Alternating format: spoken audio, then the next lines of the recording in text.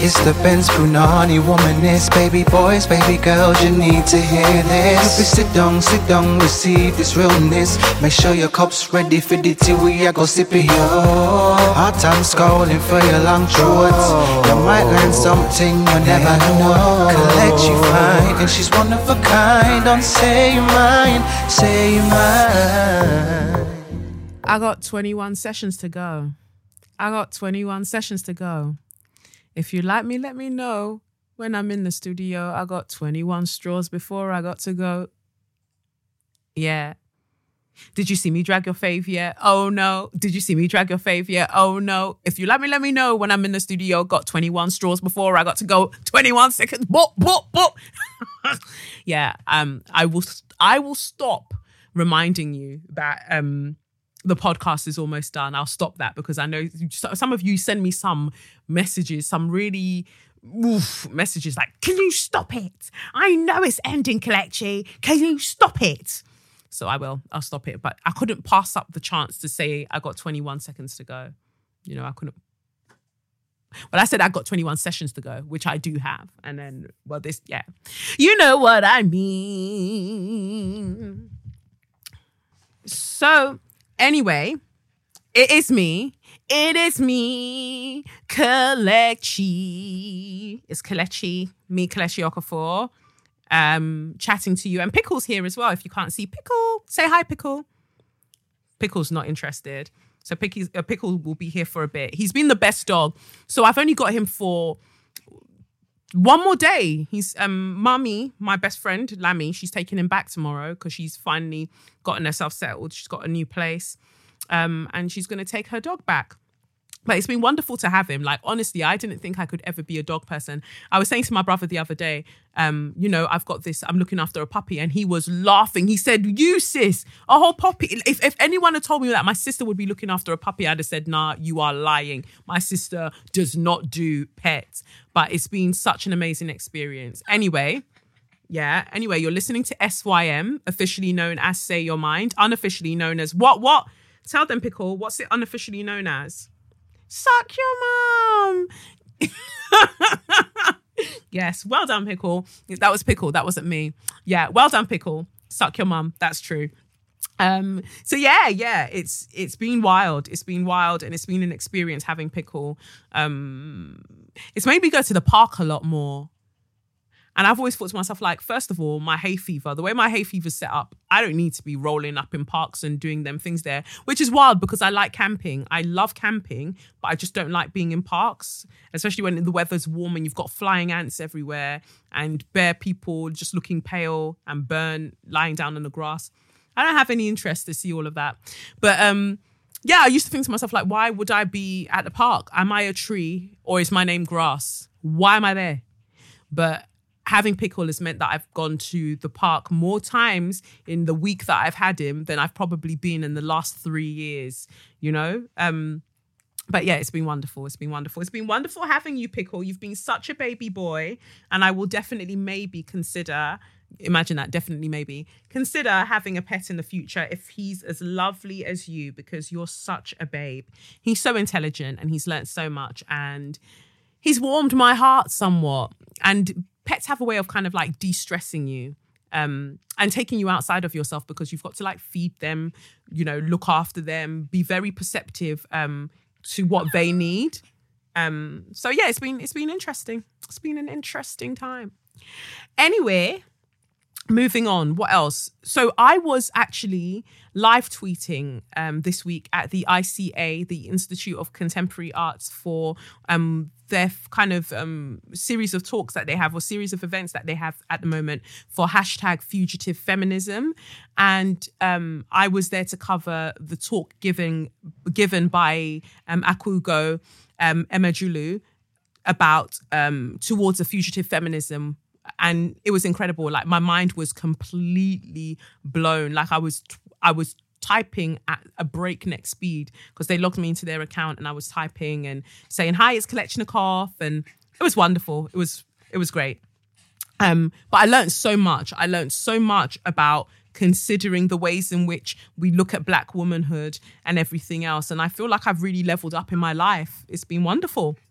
Anyway, Pickle will go now because I think he wants to go and do his own thing. He's feeling stressed. I feel like he's already thinking about straws that he wants to hand out to people.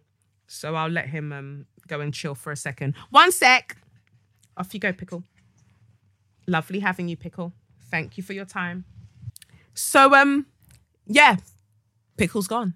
Anyway, back to things. So this week, if you haven't seen it yet, the Maltesers advert is finally out. So, I couldn't say what the brand was, what I was doing, but it's a Maltesers advert. Yeah, yeah. It's a Maltesers advert. Maltesers have a new product called Maltesers buttons. So they're basically like, the Cadbury's chocolate buttons, but they've got the Maltesers malt kind of honeycomb kind of specks in them. That's probably a terrible description of Maltesers. It was probably like, bitch, what did you just say? But, the Maltesers center, it's got that broken up into the button. And, so I went to the audition and there were like, there are 4 different adverts. So I read for 2 of them.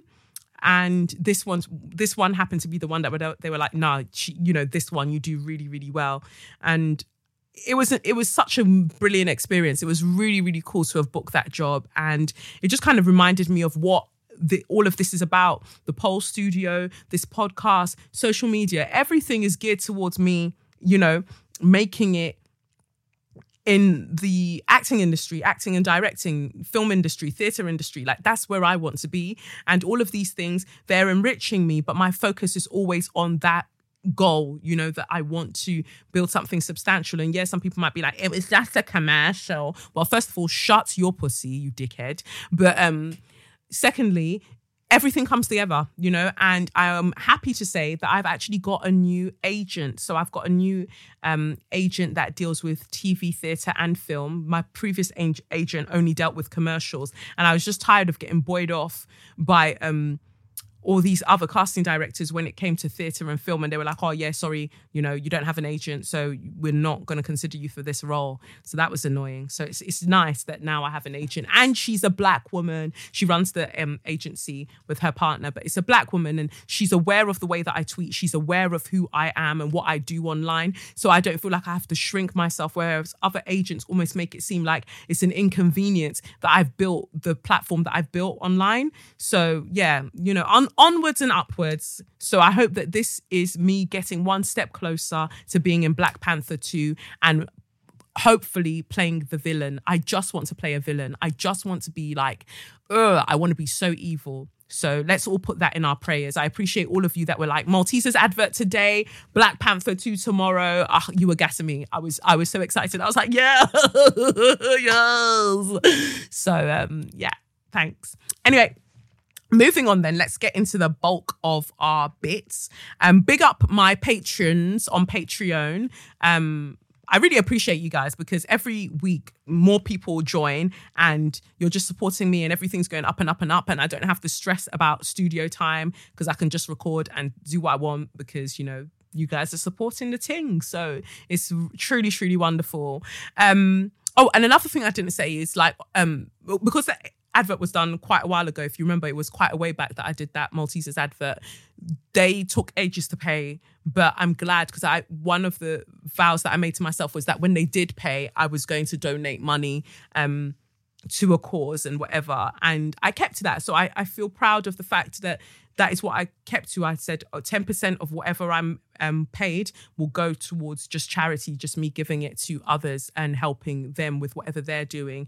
So I just think it's important to do so because I kept getting the 6 of Pentacles. That card kept coming up. And although the card was coming up more because it was like, stop giving other people of your time and your energy, try to use that energy for yourself, show yourself compassion. We've covered this before on the podcast, but I also think that the literal meaning of the card is charity. And so I wanted to make sure that it was prominent within what I was doing, with whatever I received from doing the commercial. So I just implore you all, like, if there is something that you really, really want and you really want to succeed at, and you make that pact with yourself that should I get this thing, I'm going to donate this specific amount to something, to a cause. I think it really does help, and it really does shift the kind of energies around that thing and makes it more likely that you'll get it. Is my personal opinion. Anyways, the card that we pulled today from the Black Angel cards is the Moon Child. This card is so striking, my God. It's just black. It's just a black card, and then there's the blue outline of eyes and a nose and moon and a star above the right eye, I would say, above the right eye. And this is the Moon Child. The Moon Child, let's see what it says. So for the Moon Child, it says, you are clear in the moment. On your waking path, clarity. On your sleeping path, confusion. Moon Child, you are more than just a child who plays. Your clarity is so blunt and logical, it can shock people at times. You are a truth sayer. You can be so radically honest and forthright that others might think you are rude. You expose all shadows as you, Moon Child, are awake when others sleep. Emotionally and spiritually, you are awake. Therefore, you awaken others and shake them out of their stupors. You, Moon Child, come to us jumping up and down on our beds, disturbing the illusions of comfort. This sharp edge that you bring awakens and goes deep into the heart in both good and challenging ways. You are the light in the darkness. You dwell in simplicity, yet question the complexities of life. You will question that which has no answer.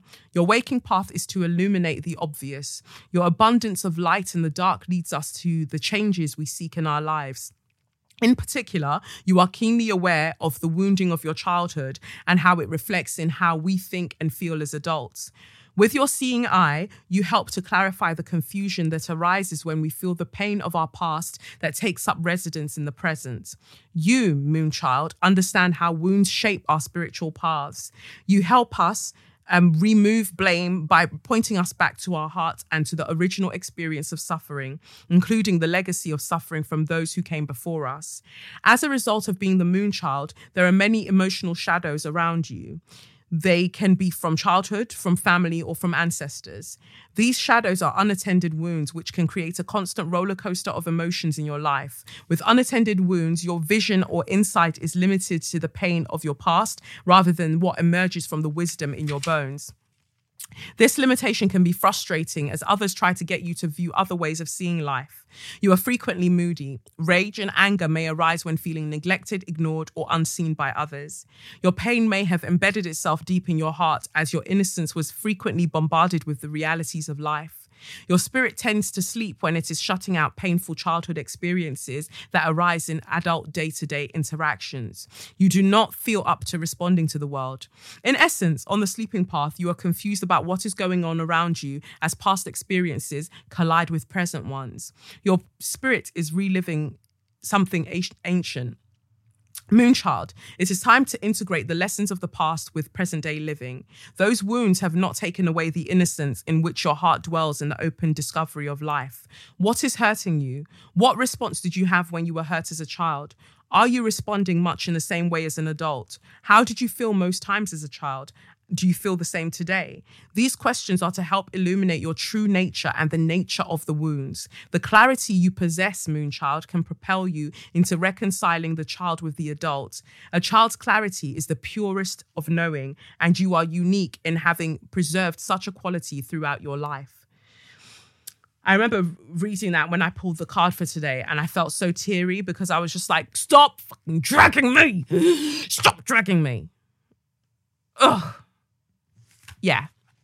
So I feel such resonance with the Moonchild. You know, sometimes I read some of the descriptions from the card deck and I'm like, nah, that's not really me, but I see where it's coming from. The Moonchild one speaks to me so much. Like, it just speaks to me so much because it is that when people describe me, sometimes they say, oh, I didn't know that you were, going to be 32 or, I didn't know that you were 31 years old because you come across as so like childlike, not so much childish, but there's a childlike spirit to you.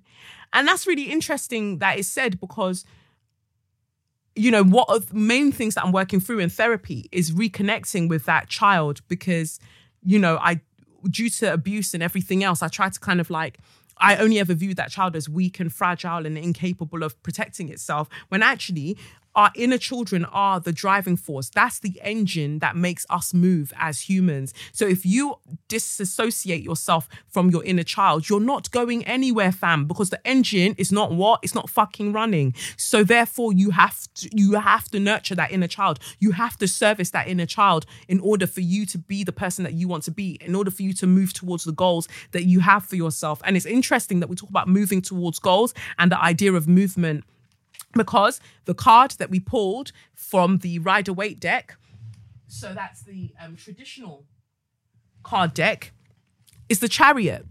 The Chariot is a major arcana card, and you've got a man in a chariot in an enclosed space, and we've got this, like, the black, I want to say lion, and the white lion in front of him, like kind of Egyptian type of images. And it's interesting because we don't see the feet. We don't see the feet. So because we don't see the feet in this image, I always think about the fact that the movement that's required of us is internal. The traveling, the journey that we need to make is an internal one, as opposed to an external one. And it's just interesting, like, knowing that the chariot signifies movement. So for some people, you're about to travel somewhere, not because it's summer holidays, like not one of them bait ones. No, but usually you're traveling for work, and the travel that you'll go to based on said work is going to be what opens up the doors to major things in your career and helps you move forward in a major, major way. So I'm praying for all of you that might be the case, that you're traveling and it's relating to something to do with your career, because this is the point where you're about to take that. You're literally about to level up. No, Sierra. Level up, level up, level up, level up. Yeah. So you're about to level up, and it involves travel. So be prepared. And no one's saying that the travel is going to be comfortable. The reason I say that the travel won't be comfortable is because the bottom of the deck, the card that's at the bottom of the deck that we're going to discuss in the extra content is the Tower. And the Tower is always about, discomfort and uprooting of structures in your life that you need to get rid of. And you are obviously reluctant to get rid of them, whether they're internal or external. They need to go, whether that be a job, whether that be a person, they need to go, and they're going to get dragged from you viciously because you are not doing the work to let them go. So we're going to discuss that anyway. We'll discuss that more in the extra content. But yeah, the Chariot is just really saying that it's time to move. It's time to start doing things. It's time to go forward, and it won't be comfortable, but you are ready now for the next stage of your life. You're ready to do big things and explore more, explore more. And in terms of relationships, some of you're hitting a rough patch, and that's okay. That's okay. Just because you're hitting a rough patch doesn't mean the whole thing done. It just means that, it's rough at the moment, but you will see it through. It's about that travel. It might be a relationship with yourself. You're hitting a rough patch. And I definitely feel that energy for me in that I'm doing so much, like in terms of opportunities, so many things are coming my way that I wouldn't have expected that people would want me to do. And I'm like, yeah, cool. This is great. But within that brings up more self-doubt, like, oh, why me? That whole imposter syndrome, really. Why me? Am I sure I can do it? Or maybe, I'm not going to get it right. All of these things. And it's just really speaking to myself and speaking to that inner child and being like, fam, calm the fuck down. Like, you can do this. This is for you. You are blessed. Like, this is why this has been brought to you. What's yours will never pass you by. So that's interesting that we say what's yours will never pass you by. And then when something is now yours and is in front of you, you're like, oh my God, no. Oh God, what do I do? Oh, use it.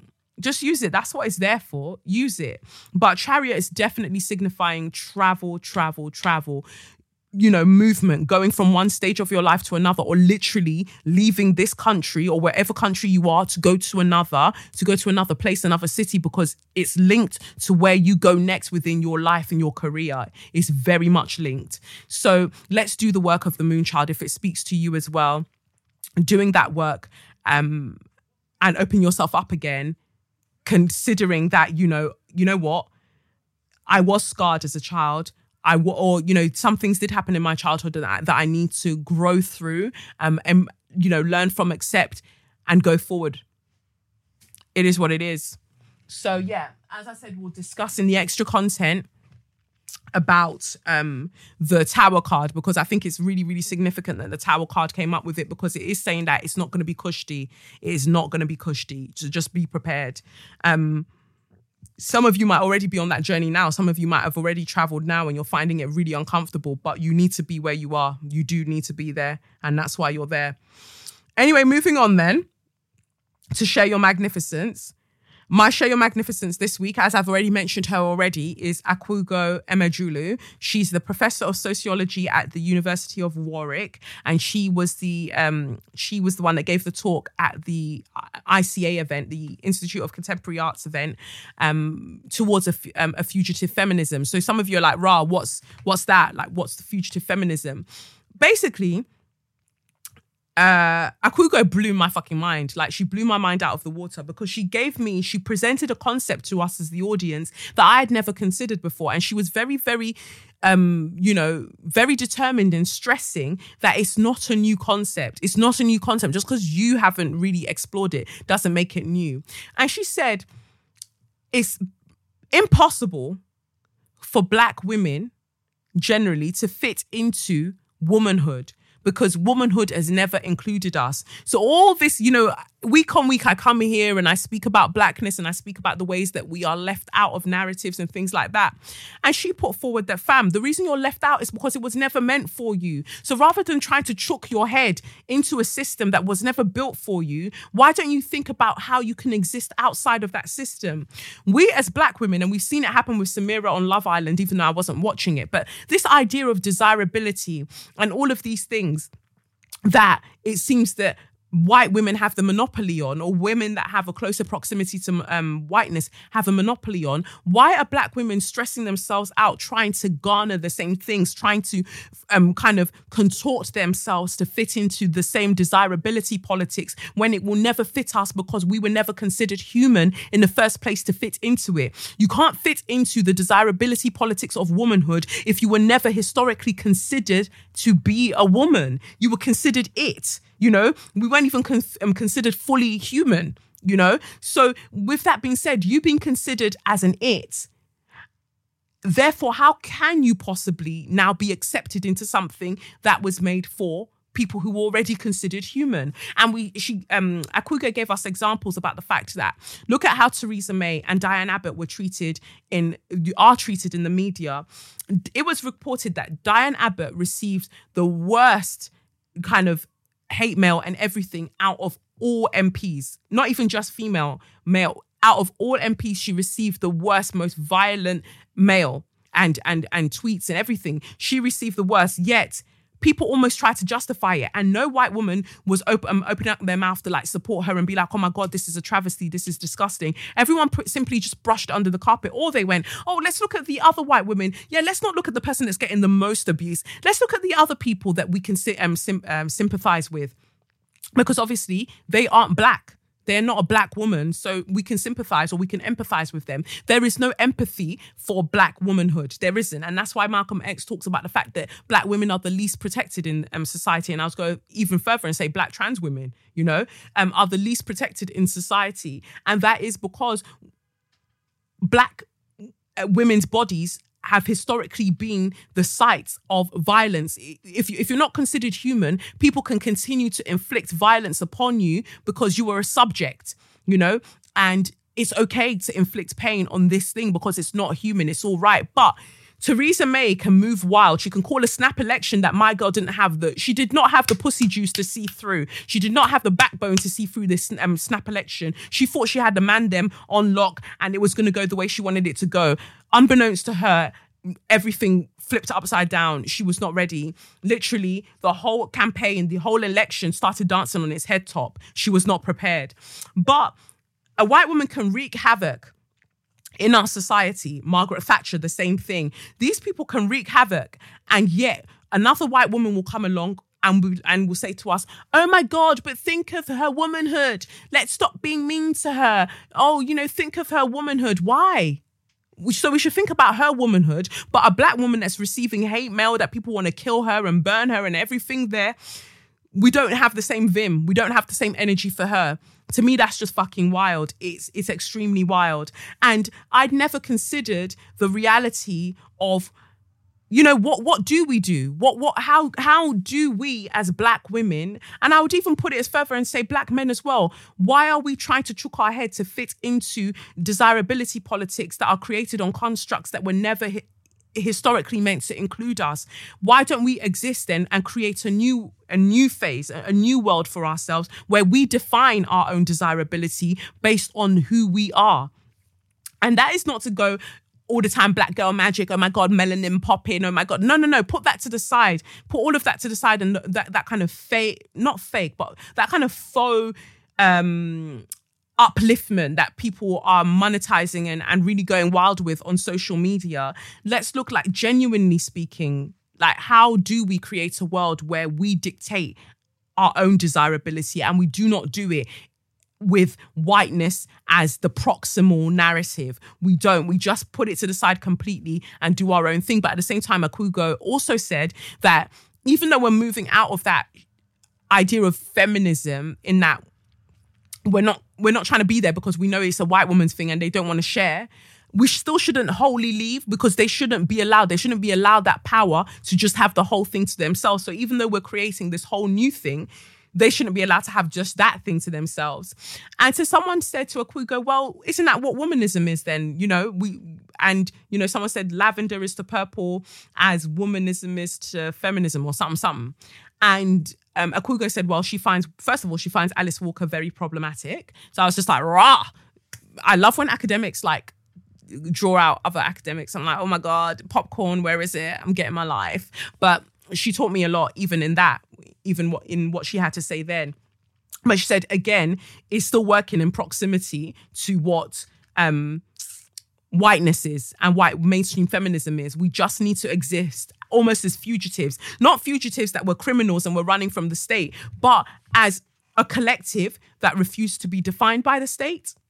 So that's why she's my Share Your Magnificence, because you can hear how much she influenced me and inspired me. And, I said for a while that my masters, when I start my masters are going to be in post-colonial studies.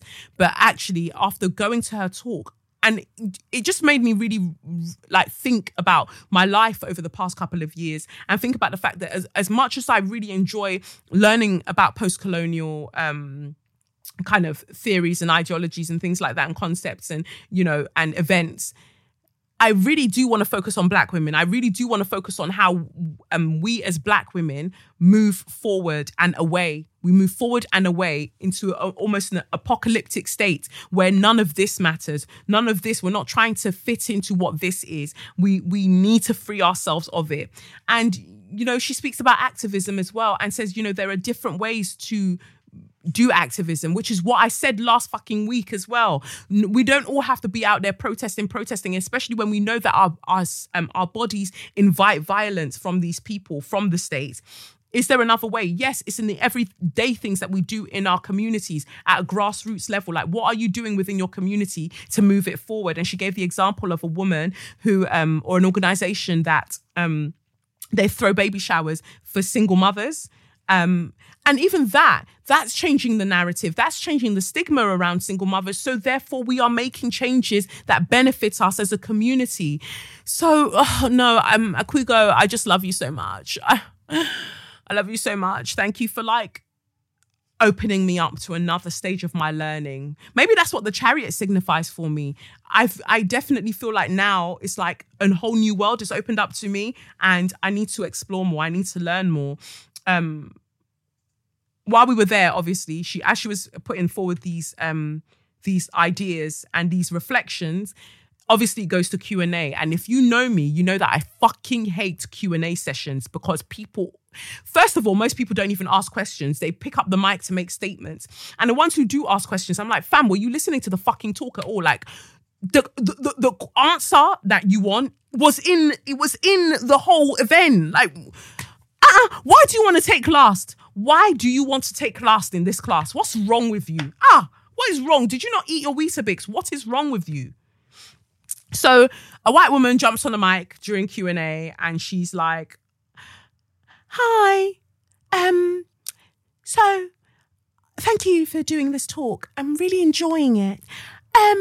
So I just have a few questions because I guess, well, what I'm struggling with is, well, I don't quite know how to put it, but, you know, you speak of liminality and, you know, black women existing, you know, within the liminality. And I just wonder, I guess the questions are, why, you know, how long will they last within that? How long can one last being outside of the narrative? And what does that mean for allyship? And what does that mean for this? And what does that mean for that? And I just thought, this is why I don't like you girls being at events, because all you care about is you. Upon all the things that Professor Akugo Emejulu has told us, your own concern is, oh, but you're leaving me out. I'm a white woman and I need to be the center of everything. Oh God. Oh God, the entire earth is shifting. Oh, shut up. Not every day, not everything is about you. Calm down. Sit down, Sally. Sit down. Because essentially what she was saying was, I don't think that this is a feasible, you know, I don't think that this is a feasible way of going about things, or this is a feasible ideology or a feasible kind of action, because it leaves me out. How long are you going to survive without having me as the center of your world? And I love that Akugo said, fam, we've already been on the outskirts for centuries. All we're asking now is for more women to realize, more black women to realize that this is where we've always been. So why don't we build a home here? You know? So to your question, yeah, we've already been existing without you for centuries. You're the one that couldn't exist without us, because, fam, who was nursing your children? Who was tilling the ground? Who was doing everything? Who was sewing your clothes? Who was doing literally everything? You could never. You could never. Your Queen Victoria could fucking never. None of you girls could. So you don't have the juice. You don't have the sauce. Sit down and stop asking dumb questions. Thank you so much. So just know that when I finally do sort out this live show, and whenever I do my own thing, if there is a Q&A session and you ask me something that's wild, as God is my witness, I will tell you to sit down. I will tell you to sit down. Or I say, excuse me, does anyone have the answer to this? Because I'm sure we already covered it, and we'll show you that you are not a serious person. So yes, that is it for Share Your Magnificence. Moving on to So You Mad. So You Mad this week, well, the president of Paramount TV has been fired. She's been fired. I think her name is Amy Powell. She's been fired because she decided to do a madness within her position. So I'll just read you a bit from The Hollywood Reporter. So 5 years after being tapped to lead the newly relaunched Paramount television banner, Amy Powell is out. The news was announced Thursday via an internal memo from Paramount CEO Jim Giannopoulos, in which he outlined multiple individuals who raised concerns around comments made by the executive in a professional setting, which they believed were inconsistent with Viacom's values. According to sources, the comments included racially charged language. Sources say the inciting incident occurred during a studio notes call for Paramount Network's First Wives Club reboot, which is being penned by Girls Trip co-writer Tracy Oliver and will feature a predominantly black cast. Powell, who is said to have been a favourite of Viacom CEO Bob Bakish, allegedly made generalisations about black women that struck some on the call as offensive. A complaint was filed to Human Resources, who, with the legal department, investigated the claims and those involved on the notes call. Sources say Paramount considered discipline, but decided to fire Powell after she denied the allegations. So there are several things that are happening there that I want to discuss with you all. First of all, this is not the first white person in the last few weeks to get fired by a major broadcasting network because they decided to use slurs and shit against black people. And I'm glad that you're all losing your fucking jobs, because you need to what? Get yourself the fuck together. Get yourselves together, because you're all too bright and you're too fucking feisty. Yeah? So Amy Powell, even though you're not my straw of the week, I need you to Viacom suck your mom. That's what I need you to do, because you're a rude prick. Why? upset, just like the woman I just imitated that was at the towards a fugitive feminism talk, just like that person I just imitated. Again, you're mad because, oh my God, they want to do a First Wives Club or whatever, and they want the cast to be predominantly black. Oh my God, what will I do? I will have no shows to watch because there aren't millions of shows centering white women. Oh my God, what am I going to do? No.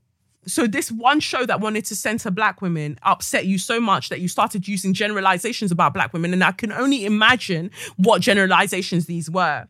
I also have an issue with the fact that Viacom fired her, or the HR department fired her, not because of what she said. Because listen, they said that they were looking to discipline her, but they had to fire her because she denied the allegations. So imagine the caucasity that you were on a conference call where Bear Man heard you say these statements.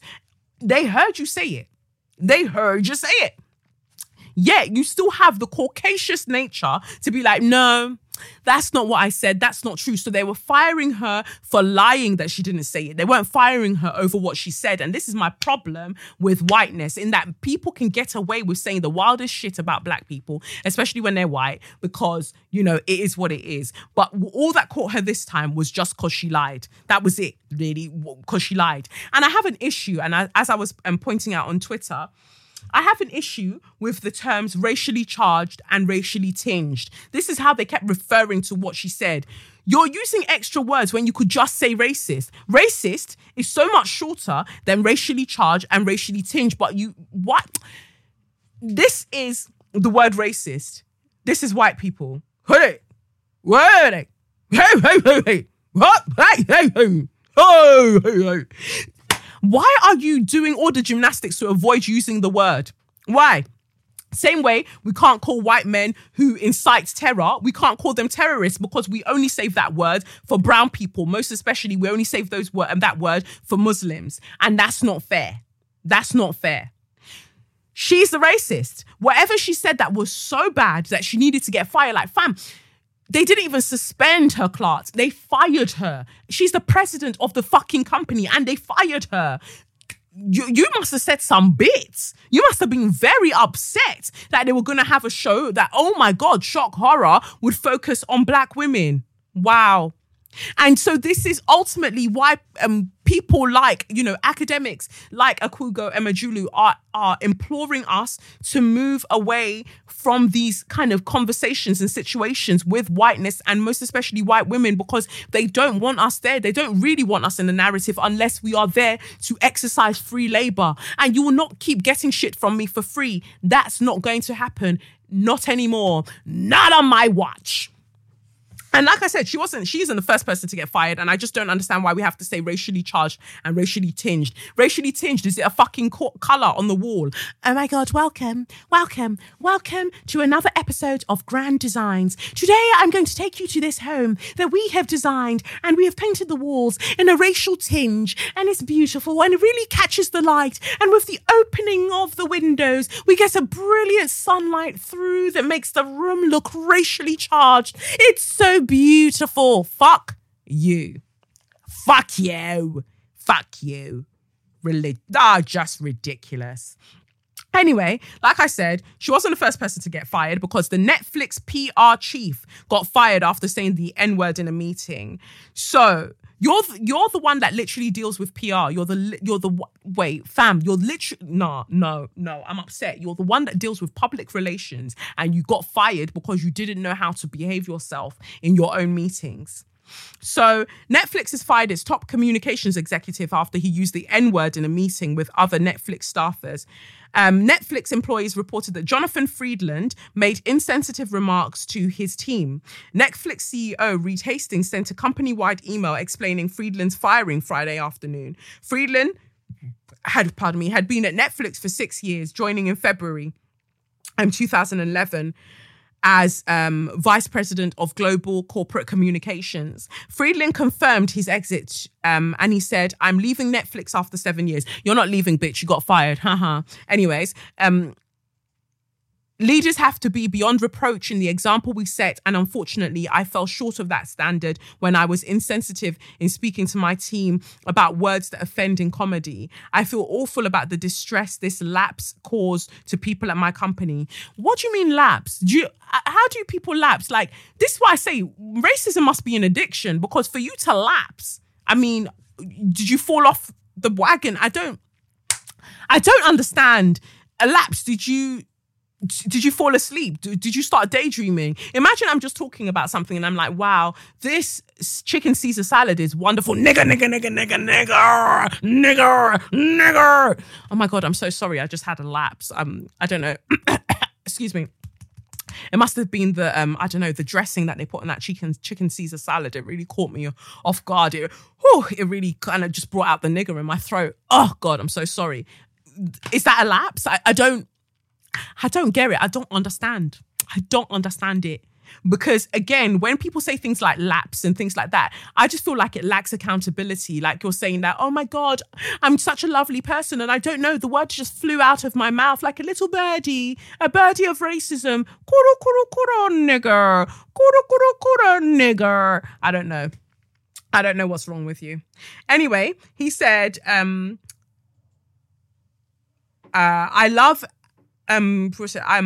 feel awful about the distress this lapse caused to people at a company I love and where I want everyone to feel included and appreciated. I feel honored to have built a brilliant and diverse global team and to have been part of this collective adventure in building the world's leading entertainment service.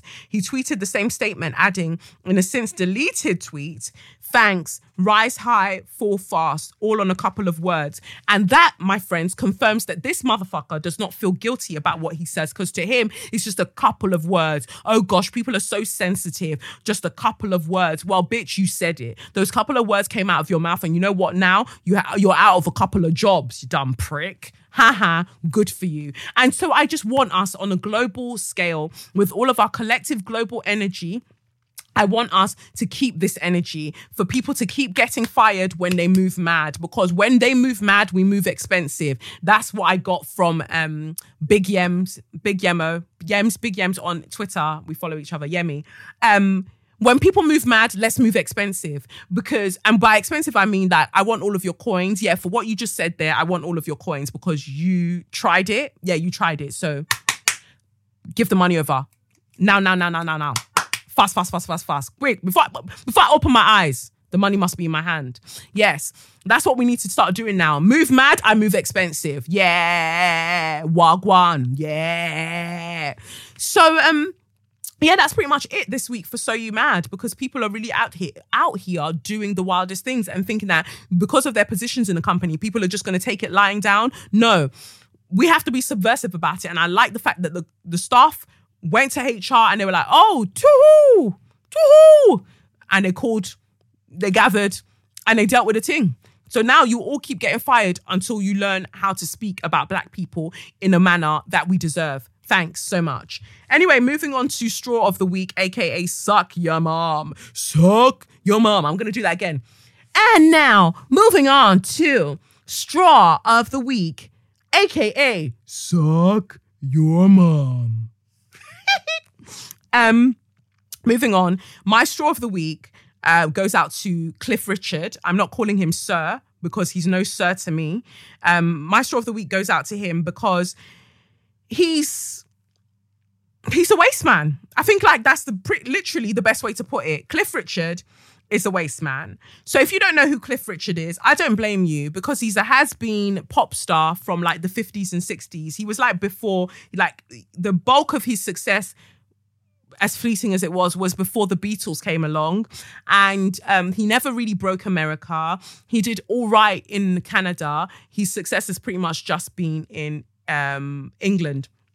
I don't like him because he was born, I mean, people can't help where they're born, but I think like that, you know, also infers something about your psyche as you grow up. He was born in British India. So he was born during the 1940s when India was still colonized by Britain. So you can imagine his views on people. He's now a citizen of Barbados, I think, and he wants to live there all of the time, maybe because he gets to get away with shit. I don't know. Anyway, he recently won a court case against the BBC. because the BBC published or, broadcast a news story about him during the whole Jimmy Savile fiasco. So I'm just going to read you a bit about it.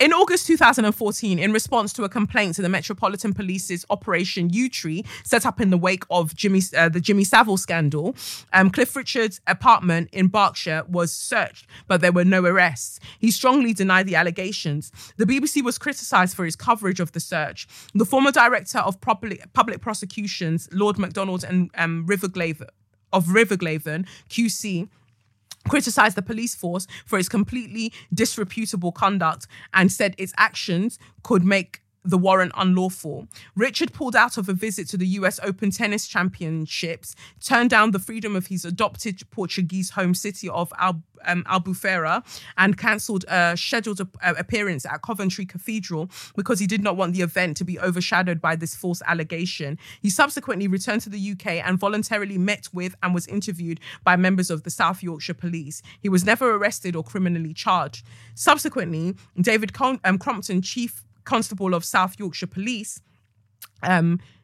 said he was never was criticised for his interactions with the BBC and publicly apologised to Richard.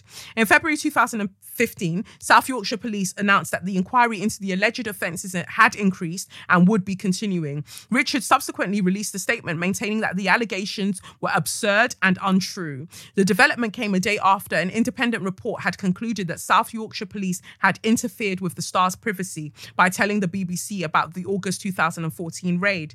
The BBC's tip-off regarding the search reportedly came from within Operation U-Tree, although Crompton said he could not be certain that the leak originated from there.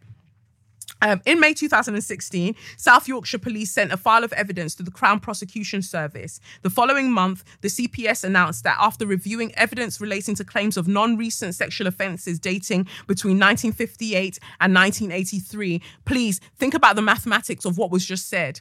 They said, evidence relating to claims of non-recent sexual offences dating between 1958 and 1983 made by 4 men, that there was insufficient evidence to charge Richard with an offence and that no further action would be taken against him.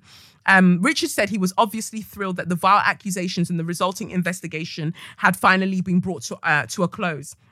But he said his naming by the media, despite not being charged, meant he had been hung out like live bait. And I fucking hate when sexual predators liken whatever discomfort that they felt in the media to lynching, because that's what he's essentially saying, that he feels like, same way R. Kelly said it, same way Bill Cosby said it, even Kanye West said it, even though I don't know him to be a sexual predator. But whenever they say something wild and they're attacked for it, rightly so, they'll go, oh my God, it feels like I'm being lynched. Shut the fuck up, because you don't know what it feels like to be lynched. Shut up.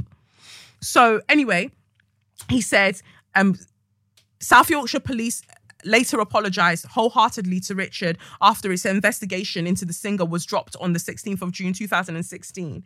Richard commented, my reputation will not be fully vindicated because the CPS's policy is to only say something general about there being insufficient evidence. How can there be evidence for something that never took place? It was subsequently reported that during the 22, I think I've cut something out. That anyway, he received a sum of money. On 21st of June 2016, the BBC apologised publicly to Richard for causing distress after the controversial broadcast. On 27th of September 2016, the Crown Prosecution Service announced that the decision not to prosecute Richard over claims of historical sex offences had been upheld. The CPS reviewed the evidence following applications by 2 of his accusers and concluded that the decision not to charge Richard was correct. In October 2016, it was reported that Richard was suing the BBC and South Yorkshire Police. Legal papers were filed at the High Court in London on the 6th of October 2016. South Yorkshire Police later agreed to pay Richard $400,000 after settling a claim he brought against the force. On 12th of April 2018, the case against the BBC opened in the High Court. It was reported that Richard was seeking very substantial damages. On the 13th of April, Richard gave evidence for more than an hour describing the television coverage as shocking and upsetting. His written statement was made available online by his lawyers, Simpkins LLB or whatever they're called. On 18th of July, Richard won his High Court case against the BBC and was awarded £210,000 in damages. Now, I'm upset because clearly within the body of that, we see that, first of all, you did touch people up and you did do things that you weren't meant to do to them between 1958 and 1983, or did they still, or maybe I've mixed the numbers up. So you did do that. 4 people came forward. When they heard that you weren't going to be charged, 2 more people came forward, or 2 people came forward again and was like, no, you must charge this man. But because they're saying that it was historical, therefore it's okay. Because you historically violated people, that's okay. This guy has the gall and the caucasity to go on TV. I think he was speaking with ITV, and he said the following. This is from Cliff Richard himself. That needs to find a Cliff. Anyway, he said, I'd rather 10 guilty people get away with it than 1 innocent person suffer. I mean, am I the only one that sees a problem with that? He's speaking like a fucking predator. He's speaking like a predator because if you weren't a sexual predator, you'd be able to say, you know what? I'm very outraged by the accusations that were placed against me, but I understand that the system is just trying to protect people. Unfortunately, rare. Even if you were a predator, you could drop it in that way where people will be like, you know what? I'm not quite sure that he did it. But the way he said that he would rather 10 predators get away with it than 1 person suffer. What kind of mathematics? What kind of arithmetic? What kind of fucking ratio?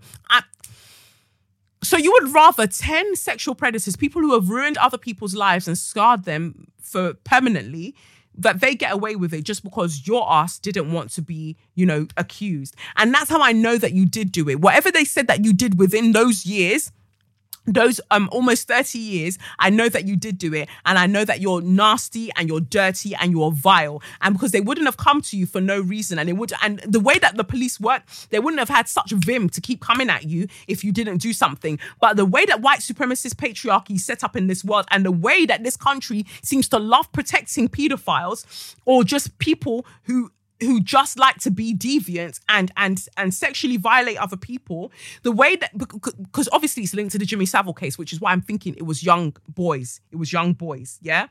The way that this country likes to protect them is actually mad. It's actually mad. And so I don't think that it proves anything that the South Yorkshire police had to pay him £400,000 because he's obviously got money for big boy lawyers and he'll move everything round. You don't know which way is up and he'll get away with shit. So Cliff Richard, you deserve the straw of the week because you're a useless boy, a useless man rather, useless old man, useless dirty crusty man.